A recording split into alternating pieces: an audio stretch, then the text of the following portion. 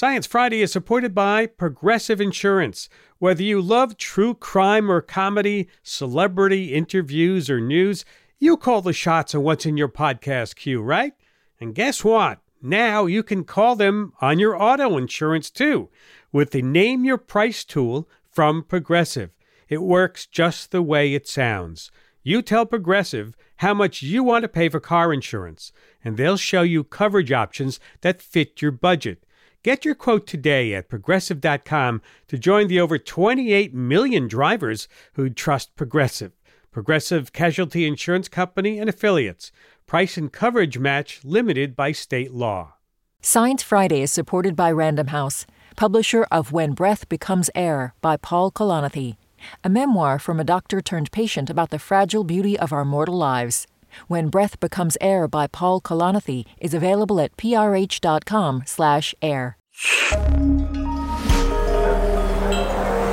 Listener supported. WNYC Studios. This is Science Friday. I'm Ira Flato. This year marks the 110th anniversary of the sinking of the Titanic. And I can't think of a better way to recall the tragedy than to resurrect a conversation with the man who found the ocean liner in its final resting place, Robert Ballard. His team located the wreck back in 1985. And I'm going to play a conversation with him from the year 2000 about the discovery and some of his other amazing underwater finds. Looking at underwater explorer Dr. Robert Ballard's resume, it seems hard to believe that it's all the work of just one person. He trained dolphins, discovered sunken Nazi warships, discovered giant worms and volcanoes called black smokers at the bottom of the ocean. He's explored places as diverse as the Mediterranean Sea, Lake Ontario, the Atlantic Ocean, the Black Sea, and the Galapagos. And through his Jason project, he has virtually taken hundreds of thousands of kids with him on his fantastic adventures via computer. But most people will think of Bob Ballard by one thing. They'll know him as the discoverer of the wreck of the Titanic. And this hour we're going to be talking with Bob Ballard. Robert Ballard is the director of the Institute for Exploration at the Mystic Aquarium in Mystic, Connecticut, and a National Geographic Explorer in Residence. He's also the author with Will Hively of The Eternal Darkness, A Personal History of Deep Sea Exploration, published by Princeton University Press. And he joins us today from Providence, Rhode Island. Thank you for being with us, Dr. Ballard. Oh, it's a pleasure to be here. I've listened to you so often. It's nice to be at this end of the game. Very kind of you to say so. So many questions, so little time. Let me get to some of the questions that everybody's been asking over the years. And that is, and I read it in your book, that in searching for a Titanic, you say that you've always been interested in searching for underwater ships, and especially the Titanic.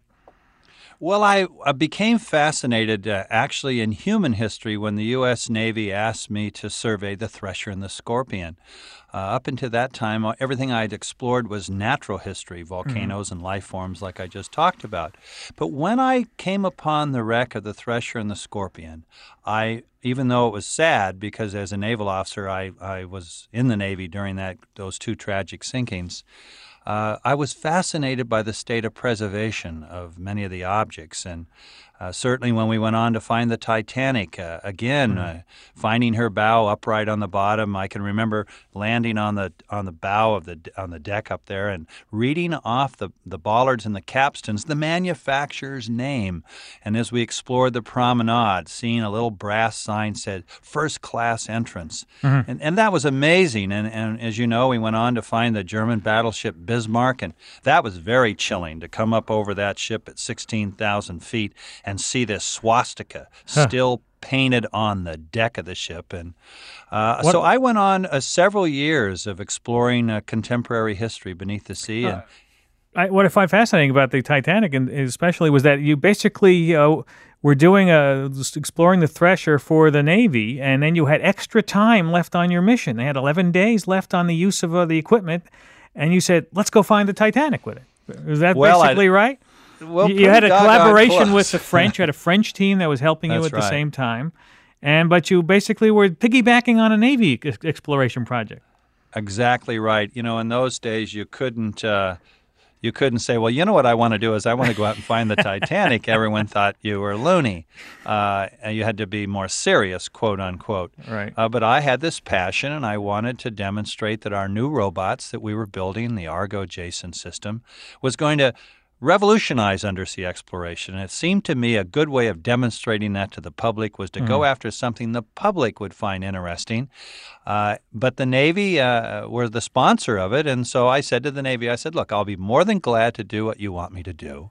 In fact, you can have all sorts of naval officers out there with me. But when I'm done, can I have the extra time? And they said, well, if you can finish your job and our guys will sign off on it, then yes, you can use the other remaining time. Just don't lose anything was the instructions. And don't spend any more money than we've already given you. And those were pretty much my marching orders, sort of like sail in the interest of the Queen.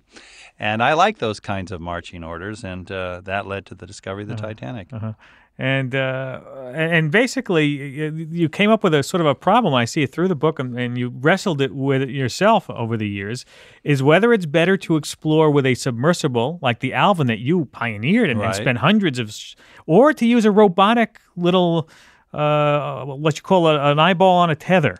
Whether to have a robot go instead. And you've now arrived at the conclusion it's better now. We're done with the age of that sort of manned deep-sea underwater exploration vessel.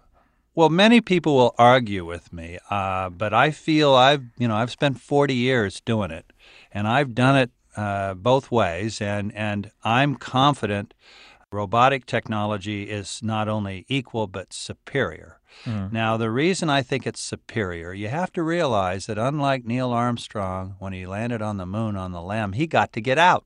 He got to get out and walk around. When you go down beneath the sea, you don't get to get out. So you're not really down there. I mean, you're having to look through a window and you're having to operate manipulators. Your hands aren't out there.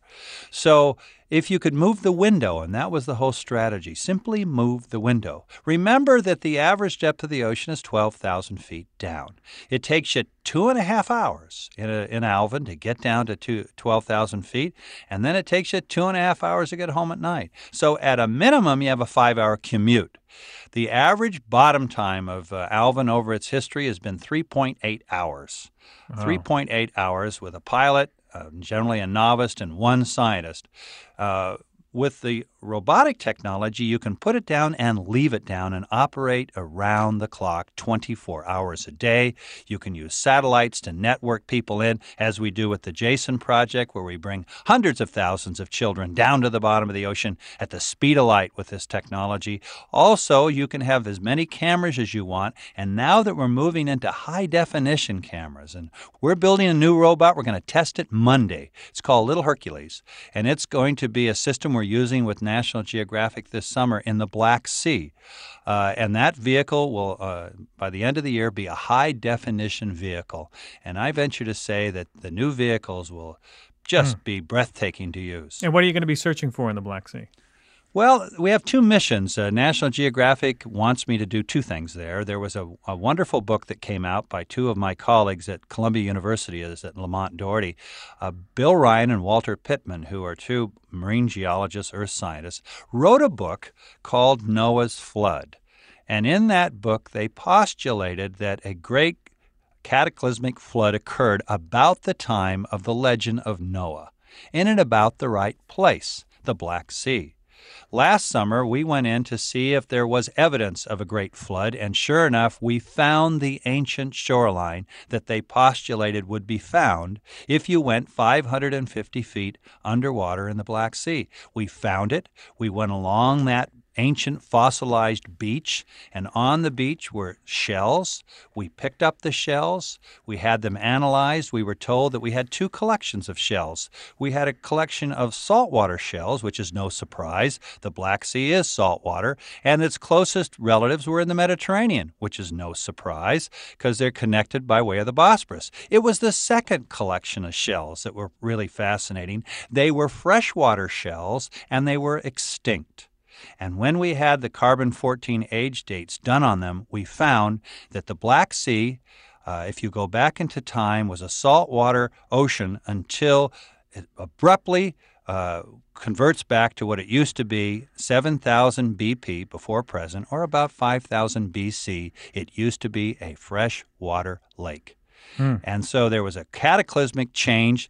This summer, we're going in to go along that ancient shoreline, move inland a little, and see if we can find evidence of human habitation of the people that were living there before the flood happened.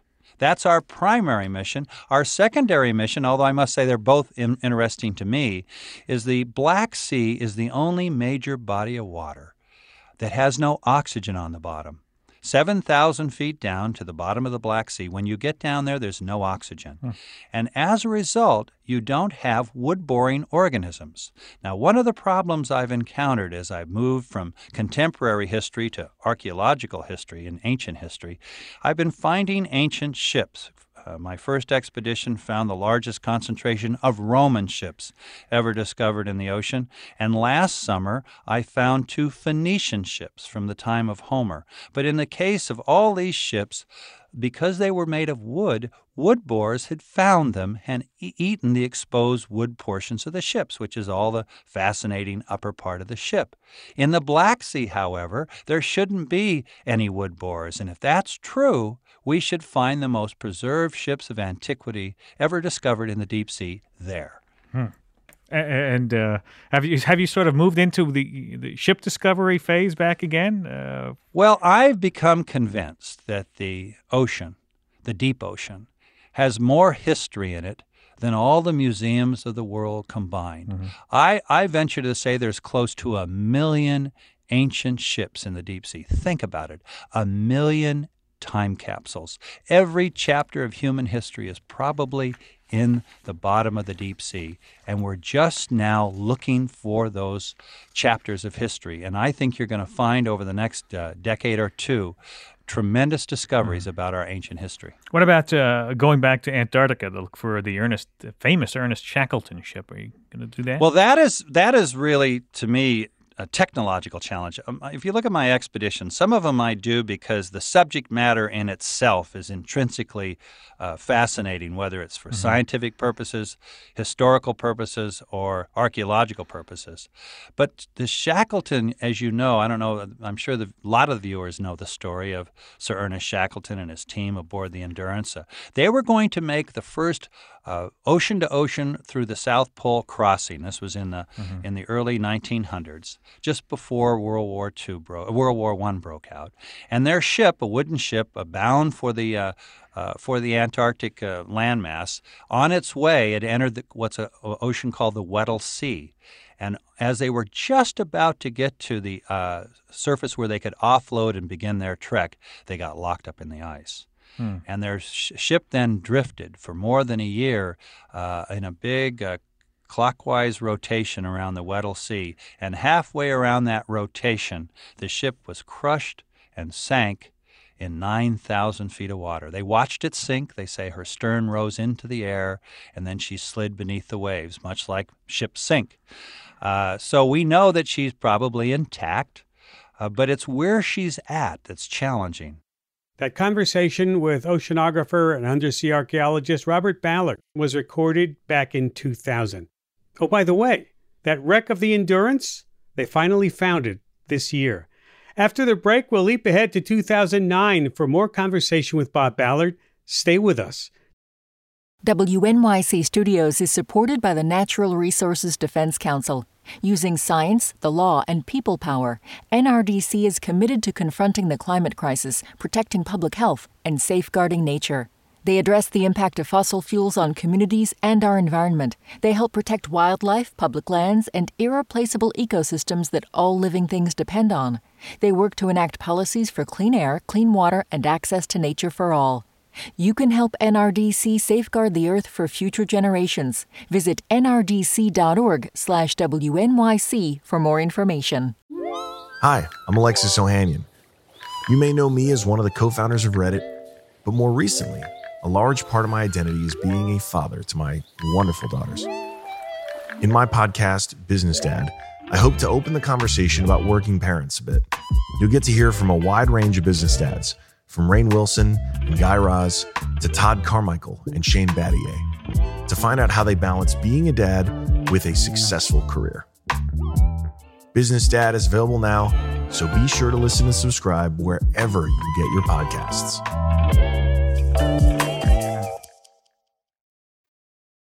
This is Science Friday. I'm Ira Flato. This year marks the 110th anniversary of the sinking of the Titanic. Continuing a conversation with oceanographer and undersea archaeologist Robert Ballard, recorded in July of 2009, where he talks about his disappointment with the looting of the wreck of the Titanic. I know how you feel about the Titanic, and I've been seeing more exhibits about things being brought up and shown around the country, and that does upset you, doesn't it? Well, for a number of reasons.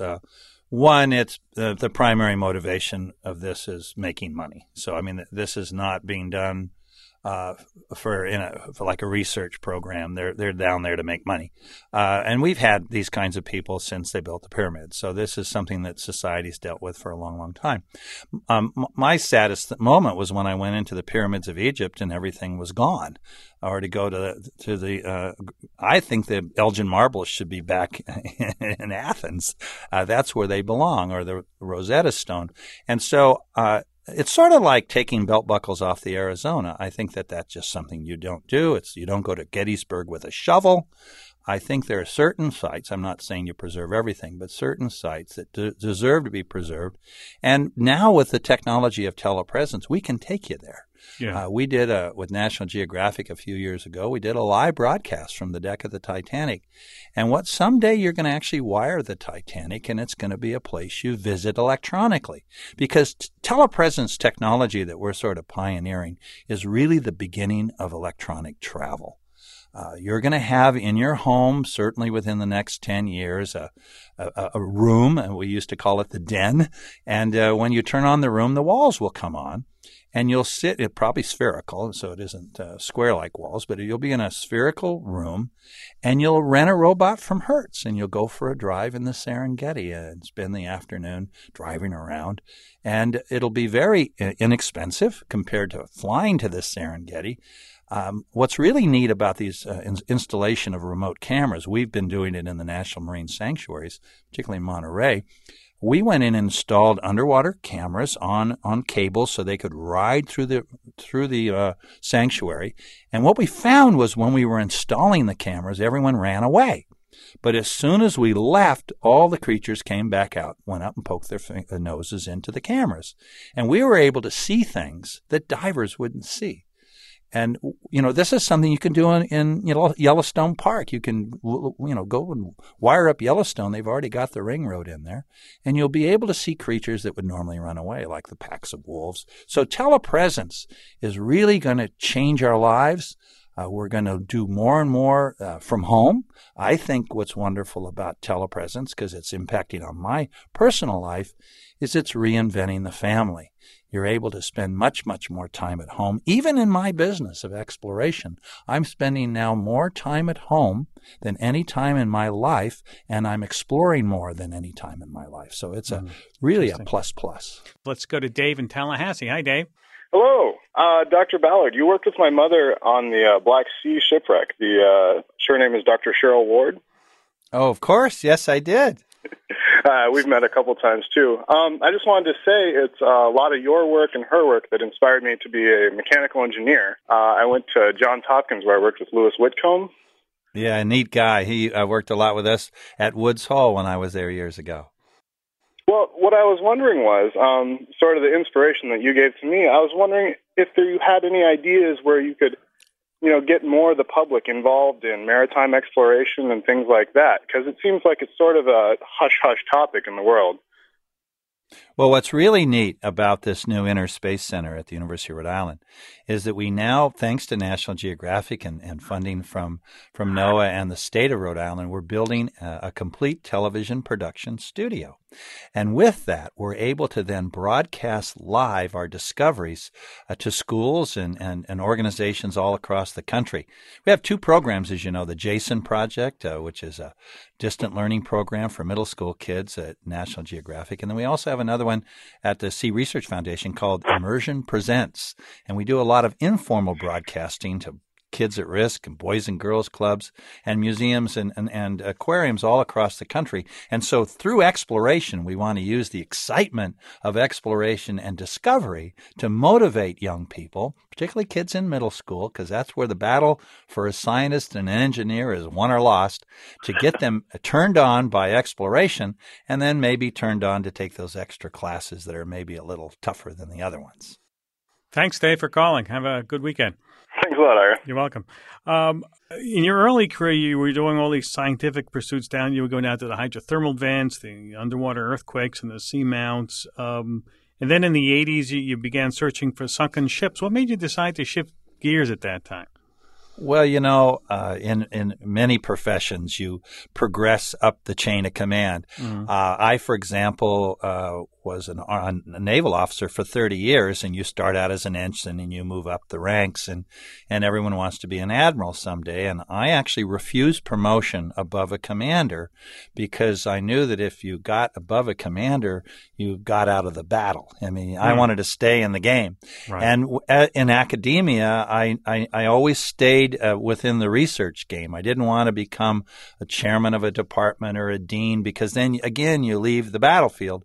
And so I've always tried to stay in the game, but I wanted to be energized by it, and I sort of tried to reinvent myself about every 10 or 15 years to take on a whole new genre so that I would be excited by it and motivated by something new, but still stay in the field of exploration. And fortunately, when I went to University of California at Santa Barbara, I had a quadruple major in math, physics, chemistry, and geology. So I have a broad-based background, and I feel comfortable in a lot of different things, and I certainly feel comfortable working with engineers. And most recently, I've begun working with social scientists because I always actually loved history as a kid, thinking my passion for history would be just something that would, fall by the wayside as I went into physical sciences and got my doctorate in oceanography. But through this reinvention and through the creation of this new field, which is a very exciting new endeavor, archaeological oceanography, which is taking oceanographers, engineers, and social scientists and going into the deep oceans where we think there's probably more history in the deep sea than all the museums of the world combined, and we're only now opening those doors to those museums. And so that's very exciting, and that's why I changed my course just to stay alive and young. Would it be possible to actually find fossils that may be millions of years old buried underwater? Oh, definitely. Yeah. In fact, the issue you have to deal with is at depth below about 3,000 feet, you pass below what's called the calcium carbonate compensation depth, and the water in the deep sea is undersaturated in calcium carbonate, which is mostly what bones are made of. For example, on the Titanic and on the Bismarck, those ships are below the calcium carbonate compensation depth. So once the critters eat their flesh and expose the bones dissolve. Mm-hmm. Now, in the Black Sea, because there's no critters to eat, the bones should not be exposed. So you should have perfectly mummified fossils. You should actually have perfectly mummified ancient mariners in the Black Sea. And we expect someday, as we're excavating these ships, to actually come across crew members who will look like they're asleep. We've seen, for example, dolphins down there that have died a natural death, and they're on the bottom and they look like they're asleep. And so they're not only fossilized, they're perfectly preserved. Now, to get a fossil, though, you're talking about millions and millions of years. I actually have a meeting coming up next week with Paul Serrano, who's another explorer in residence for the National Geographic Society, and he's interested in me finding completely fossilized dinosaur bones that were lost on a ship. And they're not calcium carbonate. They've been replaced in most cases by silica. And silica will be preserved. So, yes, you should be able to find fossils that are no longer calcium carbonate-based fossils, but silica-based fossils. I was at a meeting recently of archaeologists, people actually studying hominids. And there's one scientist who was talking about his theory, and this theory's been around for a while, that some hominids may have made their way, apes may have made their way to live on the seashore of Africa, in eastern Africa. And that the problem is you could never find the fossils of these people or these, not people. Well, if they've been truly fossilized, where you've replaced the calcium carbonate with silica, for example, then yes, the fossils should be there. And in fact, if you go down off of Miami, and I've been diving down there, there's a place called Miami Terrace, and there everything has been fossilized by phosphates. Mm-hmm. And you can find fossils down there. And we have. So we have found fossils under the ocean. Do you think of yourself as like a modern-day Captain Nemo? Well, I hope so. I mean, that was my dream as a little kid, and it's been my driving engine for years and years.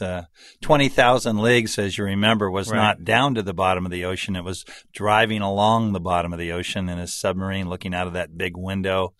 And that's what I'm doing, so I think I might have pulled it off.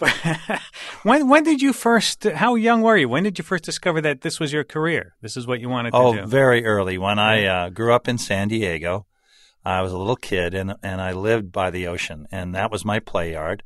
And back then, the parents simply said, get home before it's dark. Right. And I would spend the day in the tidal pool, so I had to learn the tides. And I remember the movie Robinson Crusoe, and I wanted to see those footprints of Friday in the sand. So I just began extremely early, and then I got a big break when I was in high school. In fact, it was 50 years ago this month. And on my first oceanographic expedition at the Scripps Institute of Oceanography, I had a scholarship there by the National Science Foundation. And we went out and we got in a huge storm. We got hit by a rogue wave and we got rescued by the Coast Guard. And I was 17. And so, too young to realize I was supposed to die. And it was just an incredible experience. And I became hooked on going out to sea on expeditions. And in the 50 years since, I've done around 125, 130, and we're getting ready to do it again next month when we head into the Black Sea and the Mediterranean on our own ship, the first time I've ever had my own ship, and guess what its name is? Naturally, we've named it the Nautilus. This conversation was recorded in July of 2009. You're listening to Science Friday from WNYC Studios. So where do you go now immediately, Bob? What's your next? You have the boat. Right you now, have a boat going out. You have two boats. You have one with the Nautilus. You have another one going to the Pacific. That's right. Well, I'm taking, in fact, in the studio here, I'm looking at him right now, is my son, Benjamin. And he's 15 years old, and he's been waiting and waiting and waiting. And I told him when he could first talk, and he said, Dad, I want to go on one of your expeditions. And I said, Ben, you can't go till you're 15. Well, he's 15. And so he's going to be a Jason Argonaut on our expedition, and he's going on the Nautilus with me in August on the maiden voyage out of the Bosporus into the Sea of Marmara and down to Gallipoli. So that's my next expedition. We'll be in the Aegean, and then we're going to end it up in the Black Sea. So I'm right now getting ready to go to Block Island. So we always go there as a family, and we love to live off the sea. And so we're going to do a lot of fishing and clamming and just enjoy New England. Finally, the sun actually comes out once in a while this year. June was the most dreary June I've ever seen. I know. I live in Connecticut, so right next door. Just in a couple of minutes I have left, tell me, what's it like to have to be your own salesperson? Right? You're an entrepreneur. You've spent your whole life having to sell your ideas and then get them. Yeah, but then you get to live them. I think that comes with the turf. If you really want to be free, you're going to be alone. I mean, freedom is, most people say they want to be free, but real freedom is you wake up and it's a blank sheet of paper. And most people would like to have it written. And I love the freedom. I love dreaming up things. And fortunately, I have great sponsors like National Geographic, like the Navy, like NOAA, who bet on my horse over the years. And I just enjoy doing things that have never been done before. I enjoy the freedom of an explorer to literally go where no one has gone before. I'm confident that the Nautilus and the Okeanos Explorer are going to make incredible discoveries. How can we fail? Most of my really important discoveries were done by accident. The discovery of hydrothermal vents, black smokers, etc., all were found while looking for something else. And when I think about how many wonderful discoveries we've made and then realize how little real estate we made them in, the potential for discovery on our planet is amazing. What's hard is to convince sponsors. See, most sponsors want to know what you're going to discover and when. Well, those aren't sponsors I talk to very much because they don't understand. I can't tell you what I'm going to discover or when I'm going to discover it, but I can show you an incredible track record of making discoveries. And if you'll just bet on our horse, I'll bet you we're going to make discoveries. And so that's what we're up. The next year, to me, is going to be the year of ocean discovery because we finally actually have ships that are dedicated to the process of exploring.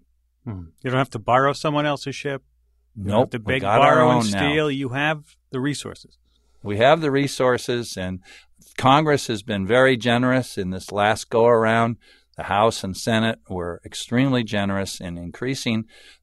We hope we have to go through a conference between the House and Senate, and then President Obama has to sign it. But I think we have a group of people now in charge that actually get it. They understand the importance of science and they understand the importance of exploration. And so I'm very optimistic because I believe many of our discoveries are going to have commercial impact upon our country. Mm-hmm. There's vast resources that have yet to be discovered. The Easter Bunny didn't put them just on the land part. There's vast resources to be discovered, living and non-living resources, pharmaceuticals, on the list goes. So I'm confident this process of discovery that we're just beginning will not only lead to great scientific discoveries and motivate kids to want to be explorers, but actually impact on the economy of our country. Well, we wish great luck to you, Robert Ballard. Thank you. And we hope that we can be part of your discoveries. You'll come back and talk to us when you discover something new. Well, stay tuned. The game has just begun. My best stuff is in front of me, not behind me. The best is yet to come. All right. Thank you very much. Bob Ballard is the president of the Institute for Exploration and Explorer in Residence for the National Geographic Society, also director of the Center for Ocean Exploration and Archaeological Oceanography at the University of Rhode Island. Thank you, sir. Good luck to you. That conversation with Robert Ballard, recorded in July of 2009. We have to take a break, and when we come back, I'll look at the wonderful world of science-focused drag queens. We need to think about who the narrator are between science subjects. Also, who are the new communities to reach to bring into this amazing scientific knowledge that's out there. Stay with us. WNYC Studios is supported by the Natural Resources Defense Council. Using science, the law, and people power, NRDC is committed to confronting the climate crisis, protecting public health, and safeguarding nature. They address the impact of fossil fuels on communities and our environment. They help protect wildlife, public lands, and irreplaceable ecosystems that all living things depend on. They work to enact policies for clean air, clean water, and access to nature for all. You can help NRDC safeguard the Earth for future generations. Visit nrdc.org/WNYC for more information. At Radiolab, we love nothing more than nerding out about science, neuroscience, chemistry. But we do also like to get into other kinds of stories. Stories about policing or politics, country music, hockey, sex. Of bugs. Regardless of whether we're looking at science or not science, we bring a rigorous curiosity to get you the answers. And hopefully make you see the world anew. Radiolab, adventures on the edge of what we think we know. Wherever you get your podcasts. This is Science Friday. I'm Ira Plato. Who is your generation's favorite science popularizer? Was it Don Herbert, Mr. Wizard? Just sprinkle that over the can. Why don't you tell me what it is before you... It's called lycopodium. Lycopodium? Lycopodium. So it'd be similar to perhaps a lectern. Or the legendary Carl Sagan? The Earth is a very small stage in a vast cosmic arena. How about Bill Nye? Bill Nye the Science Guy. Bill Nye the Science Guy. Our modern age of social media has fostered a new look and new science messengers, STEM-focused drag queens. These are queer folk who mix the flashy fashions of the drag world with science education. Like Analytical, who does coding tutorials, and Dr. Sass of Sassy Science, who champions diverse voices in STEM. There's a wild world of science-savvy, drag-draped communicators out there, and two prominent voices join me today. Kine, a mathematician based in Kitchener, Ontario, and Patagonia, environmental activist and educator based in Bend, Oregon. Both of you, welcome to Science Friday. Thanks for having us. Hi, Ira. Nice to have you. Kine, let me start with you. Drag is a very visual medium, which makes it a bit tricky for us on radio, but I want you both to describe for our audience how you mix science and drag. What does that look like visually for both of you? And as I say, Kine, you can begin. Sure. So it's funny. I started out just as a drag queen, like doing shows and lip syncing. I had a YouTube channel where I was like showing people how to style wigs. And that was like all my side hobby, right? And my main thing was I was in school getting my math degree at the University of Waterloo. And then when this pandemic started, all of a sudden I had all this free time on my hands.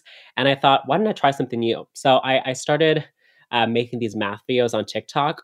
I didn't really think they would take off. I mean, everybody told me it was going to be like such a tiny niche. I mean, math is already an unpopular subject, let alone math taught by crossdressers. So I was like, who's going to be into this? I thought it would just be funny. I would be like, I don't know, the troll from Dora the Explorer telling people little riddles and like these crazy costumes. Amazing.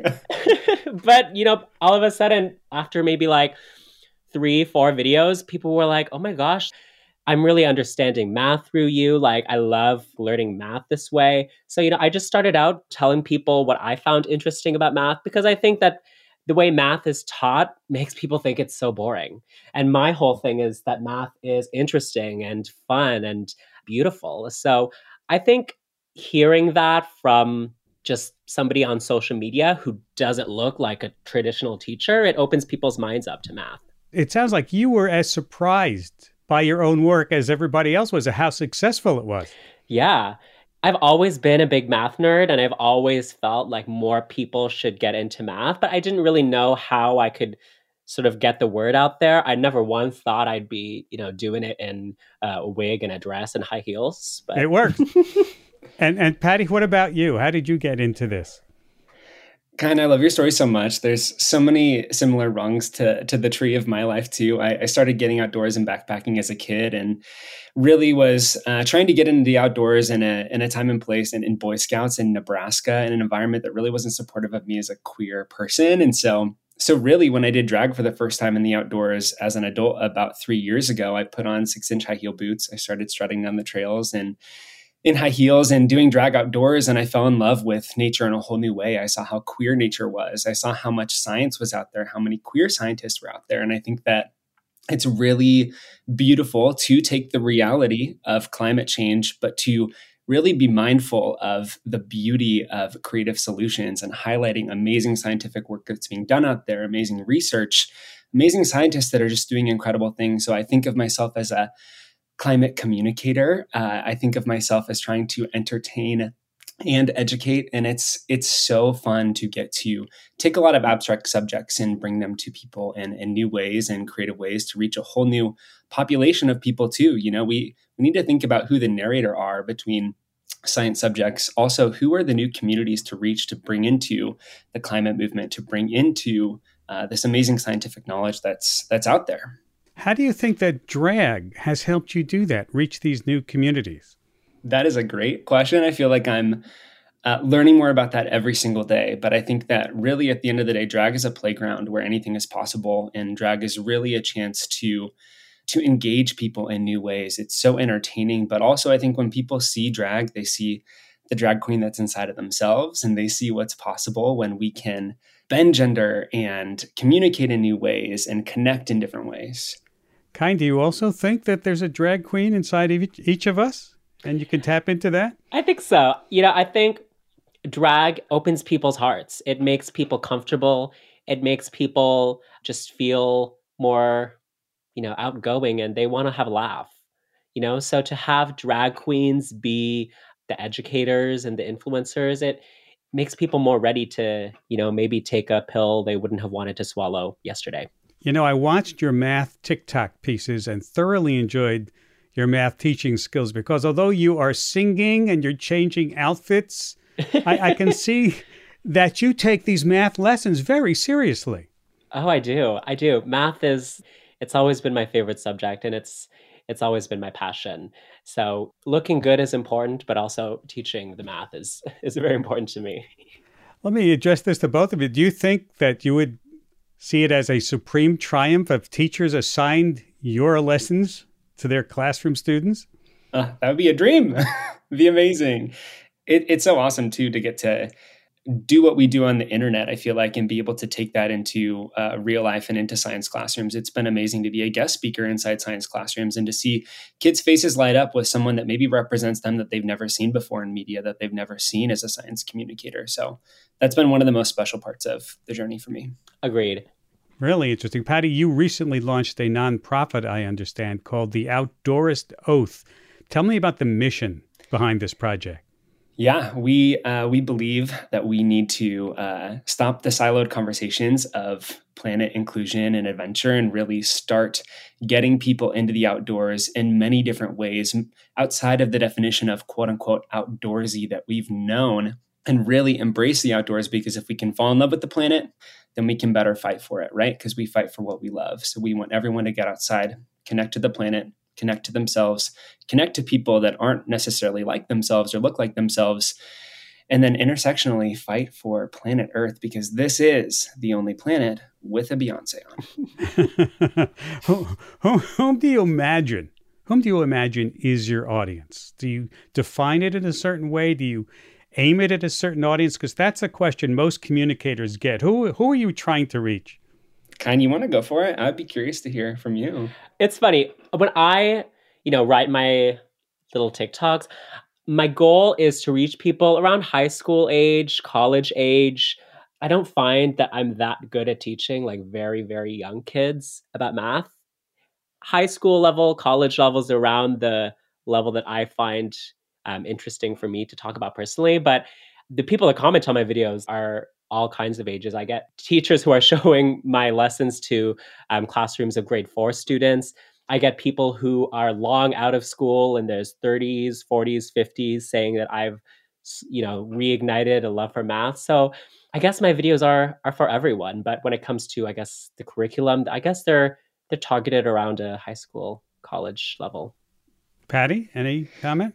Yeah, I definitely think that when I think about my audience, I definitely think about a younger version of me, someone who watched a lot of science communication as a kid and didn't see anyone like me. I think a lot about queer youth and about different ways to reach them, especially around environmental messages. But I also think a lot about allies. I think that oftentimes we forget the power of allyship and allies in the fight for climate, or in the fight for social justice, or in the fight for just a more inclusive outdoors. So I definitely try to be as inclusive as possible and trying to speak to as many people as possible, while also still remembering that I'm kind of speaking to a younger me. Yeah, because you're both very active on social media, which I think skews your audience to younger folks. Don't you agree? I think you'd be amazed. I have a lot of 50, 60, 70-year-old people who follow me when I do group hikes and take the community offline in real life. I have people of all different ages. I have people bring their grandparents out, and their grandparents are bigger fans than even they are. It is surreal and so beautiful. That is surprising. If the medium is the message, as they used to say, what message do you offer that you think is different than, let's say, Bill Nye or David Attenborough? In terms of what I have in common with them, I'm trying to show that math and I guess STEM in general is wonderful, and I'm trying to instill a love for learning in people. But I think being a, Asian queer drag queen, I want to show people that, you can be feminine and still have a career in STEM and in math. You don't have to hide your gayness. You don't have to hide your queerness. You can look however you want to look and wear what you want to wear. And when it all comes down to it, what really matters is what's in your brain. And if you work hard and you study, then you can achieve what you want. And you, Patty? Yeah, so much of what Kind said really resonates with me. I feel like at the end of the day, I just want everyone to know that they can pursue whatever subject that they want, especially sciences, especially if they are queer, especially if they have a unique identity that they want to intersect with their passions, because that's the most beautiful action we can all take. I mean, when I look at my work, when I look at Kind's work, when I look at your work, Ira, I think that we're all using our talents and skills and applying them to things we love and work we think needs to be done. And I want a future where we're all doing more of that because I think we need it. Yeah, I like the idea that we are all trying to find new ways to be communicators. Yeah, absolutely. And not afraid to try new things. Yeah, we have to try new things. I mean, let's look at queerness in species. Queerness is a pioneering trait in species where we're figuring out new ways to do things, new ways to not only survive, but thrive. And I think nature teaches us every single day that diversity in any environment is key for an environment to thrive. And I think that we really need to apply that to STEM. We really need to apply that to the sciences field, because I think that through our diversity and who we are and our identities, we're going to be such a beautiful future that really supports an ecosystem, especially of youth that are different than ourselves, to join us. It is certainly true that nature really likes diversity, and you can't have nature without a lot of diversity there. Was there a science communicator who inspired you, Patty, when you were growing up?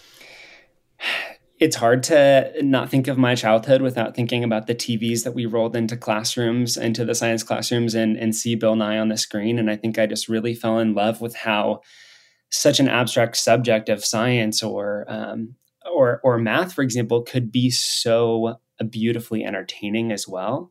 And I think a lot of that's influenced the work that I do nowadays. And I think when I'm even thinking about the work I do now, there's amazing science communicators like Hood Naturalist, who's an amazing Black femme scientist, who's a birder who is teaching incredible things. So I think that I'm really glad that it's being diversified in so many different ways nowadays too.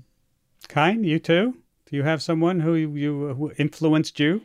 I would say Carl Sagan was a big influence for me. I think watching old episodes of Cosmos, just the way that he talked about the planet and talked about the universe, was the first time that I really started to see science as beautiful, which I never would have described before.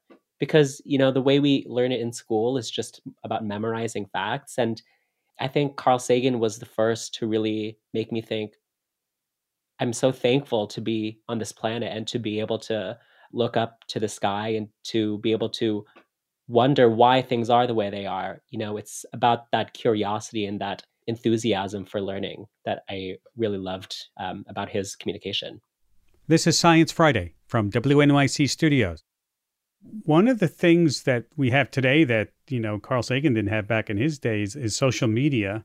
And of course, social media is free, right? You don't have to get a subscription to your cable box. Does accessibility play a role in what you do, Patty? What do you think?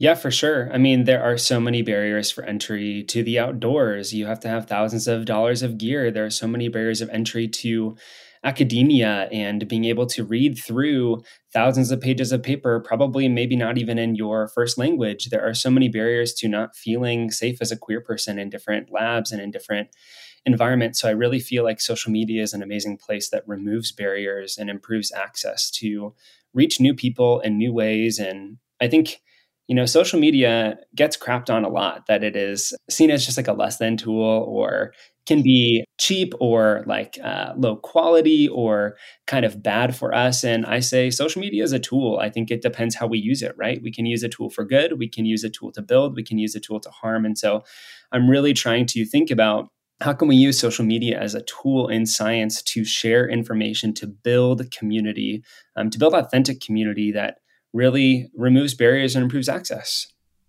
Last question for both of you. What do you see as the future of science communication? And by that, I mean, do you see more room for creative personalities like yourselves?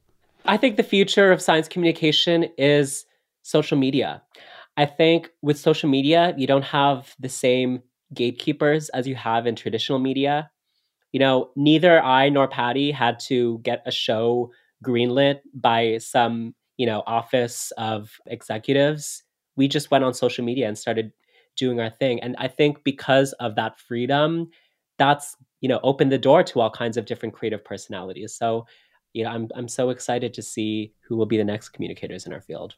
Patty, do you think that that drag science is a flash in the pan? Oh, no way. Or is it going to be around forever? It's going to be around for forever, at least as long as I'm on planet Earth, as long as Kind's on planet Earth. And also, like, the kids these days, I just cannot get enough of youth and where they are taking the field of science and how they are studying at Yale or Harvard and doing these incredible media projects to really think about how are we translating what we are learning here, what we're studying here to people and removing barriers and avoiding gatekeepers. So when I think about the future of science, I think it looks queer as hell. I think it looks full of BIPOC people. I think it looks full of people who are passionate about just sticking their talent and their special skills and their identities and applying it to the field of science and hopefully making a future where all of us feel more welcome and where we can really truly be grounded in the one thing that unites us all is this planet, and it's time to fight for her. Can't say anything better than that for an ending. We have unfortunately run out of time. I want to thank both of you for taking time to be with us today and really love what you are doing. Kind mathematician, drag queen based in Kitchener, Ontario. Patagonia, environmental activist and educator based in Bend, Oregon. Thanks so much for having me. Thank you so much, Ira. If you want to know more and see photos of the folks in the STEM drag community, you can head to our website, sciencefriday.com/STEMdrag. And that's about all the time we have for this hour. A special shout out to folks in Eastern Kentucky listening to us on 88.9 WEKU. Glad to have you on board. If you missed any part of this program or you would like to hear it again, subscribe to our podcasts or ask your smart speaker to play Science Friday. Have a great weekend. We'll see you next week. I'm Ira Flato.